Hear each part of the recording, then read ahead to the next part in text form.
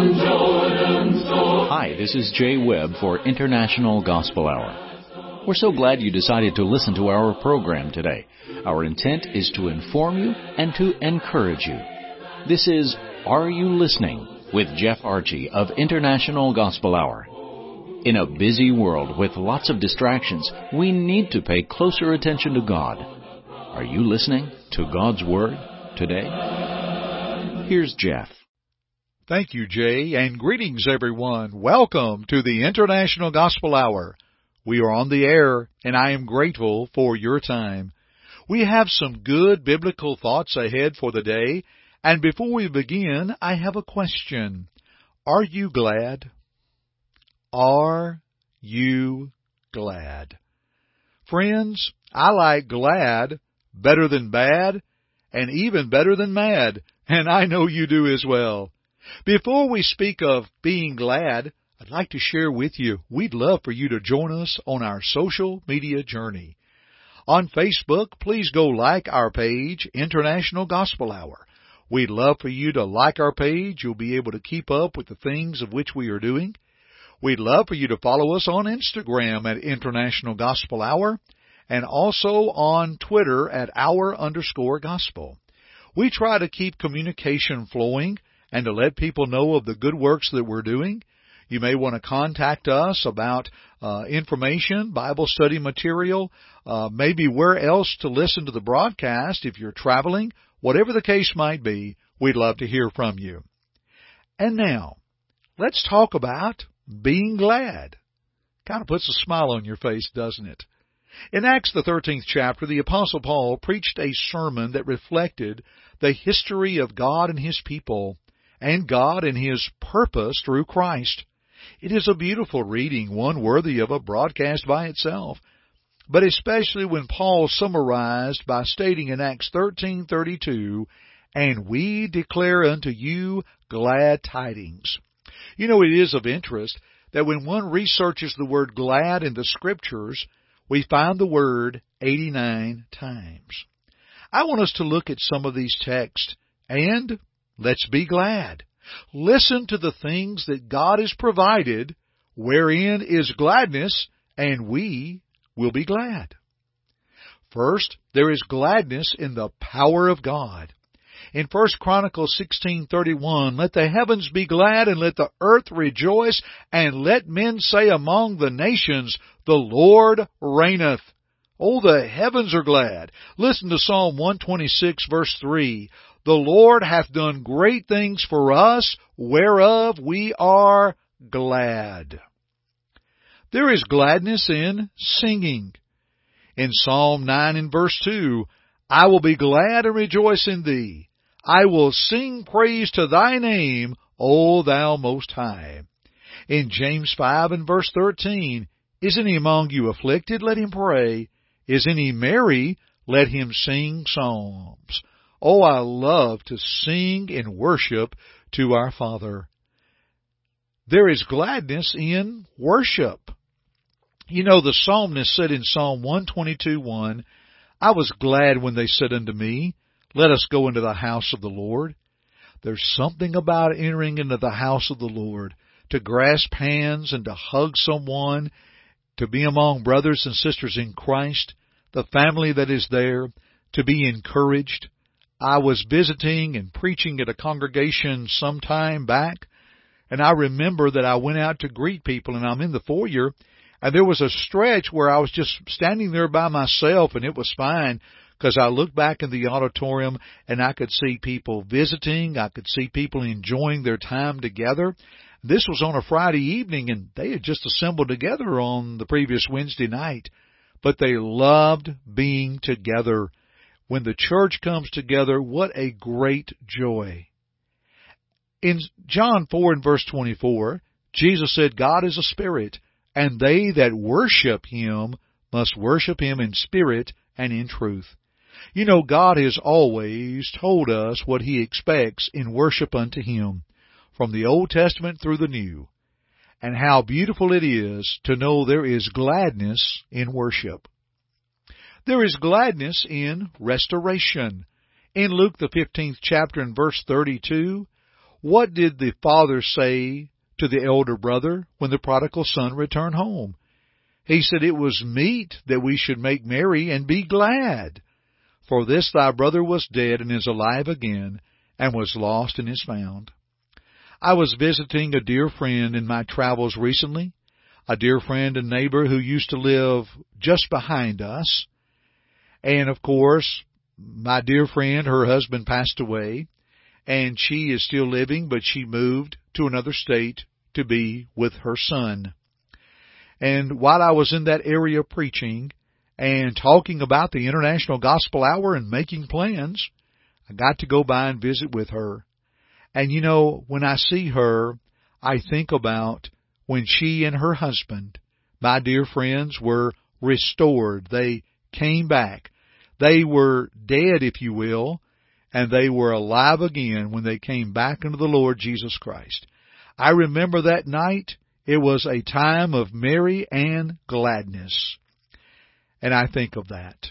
Dear friends, there's gladness and restoration. There's gladness in the grace of God.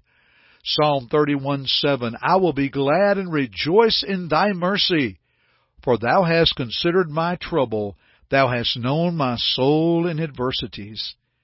You know, when we're down and struggling, how thankful we are that God is nearby. Are you reaching out to Him? And in Acts 11 and verse 23, speaking of Barnabas, the Bible says, "Who, when he came and had seen the grace of God, was glad, and exhorted them all that with purpose of heart they would cleave unto the Lord." Now think about that passage for just a moment. He came and looked upon the church there, and he saw the grace of God and was glad. The difference it made in their lives. Titus 2 in verse 11 says, "For the grace of God that bringeth salvation hath appeared unto all men, teaching us that, denying ungodliness and worldly lust, we should live soberly, righteously, and godly in this present world." You see, God's grace is a teaching grace. It instructs us on what we should do. There is gladness in humility. In Psalm 34 and verse 2, "My soul shall make her boast in the Lord. The humble shall hear thereof and be glad." Now notice where the boasting is. The boasting is not in ourselves of what we have done, but the boast is in the Lord for what He has done for us. And what we in turn do is because of what He has taught us. There is gladness in salvation. Listen to Psalm 40 and verse 16. "Let all those that seek Thee rejoice and be glad in Thee. Let such as love Thy salvation say continually, The Lord be magnified." Oh, how beautiful. We then go to the New Testament, and we find in Acts the 8th chapter the wonderful account of Philip and the eunuch. How Philip ran to that chariot and sat down and taught the eunuch the Scripture. And what happened, the eunuch was reading from the book of Isaiah, and he asked a question in Acts chapter 8 around verse 34. Is this man speaking of himself or some other man? Then Philip opened his mouth and began at the same Scripture and preached unto him Jesus. That's nothing different than what he did to the area of Samaria, that he preached unto them Jesus. And the Bible says in Acts 8:36, "And as they went on their way, they came unto a certain water, and the eunuch said, See, here is water. What doth hinder me to be baptized?" Well, dear friends, if he preached unto him Jesus, he had to preach unto him about baptism, for Jesus taught that unto us and made the command of the Great Commission of Matthew 28:18 through 20, and Mark 16:15 and 16. Parallel with that, Luke's account of the Great Commission in Luke 24:44 through 47, that repentance and remission of sins would be preached in His name. Remission of sins upon the day of Pentecost was attained when they were baptized into Christ, Acts 2:38. Well, when he asked the question, "What doth hinder me to be baptized?" Philip said, "If you believe with all your heart, you may." And he answered and said, I believe that Jesus Christ is the Son of God. And he commanded the chariot to stand still. And they went down both into the water, both Philip and the eunuch, and he baptized him. Now listen to the result. And when they were come up out of the water, the Spirit of the Lord caught away Philip, that the eunuch saw him no more. And he went on his way rejoicing. There is gladness in salvation. Oh, our dear gracious friends, may I pause here for a moment? Are you glad? I mean, we listen to these beautiful texts, and many more await you as we wrap up our study. There is gladness in the Word of God, according to Psalm 119, verse 74. They that fear Thee will be glad when they see me, because I have hoped in Thy Word. Studying that Word of God can grow gladness. Let us send you absolutely free a Bible study course by mail. It'll come free from the International Gospel Hour with our compliments. You can study in the privacy of your own home. All you do is call toll-free at 1-855-444-6988. That's 1-855-444-6988. And a free Bible course will come your way. And now let's conclude our study as we think about there's gladness in judgment. 2 Timothy 4 verse 8, Paul said, there is laid up for me a crown of righteousness. He was looking for something better. You know, there's gladness in faithfulness. Psalm 64:10 says, the righteous shall be glad in the Lord, and shall trust in Him, and all the upright in heart shall glory. And there's gladness in God granting us another day. Psalm 118:24, this is the day that the Lord hath made. We will rejoice and be glad in it. Oh, dear friends, are you glad? Are you glad you listened to this broadcast? Has it brought a smile to your face thinking about what God provides to help us to be glad? I love that hymn that has in the chorus, He has made me glad. He has made me glad. I will rejoice, for He has made me glad. To God be the glory. Great things He has done. Let us be glad in Christ Jesus. Let's be glad, dear friends. And let's continue our studies together right here on the International Gospel Hour. Join us each and every time. And until next time, I'm Jeff Archie. Keep listening.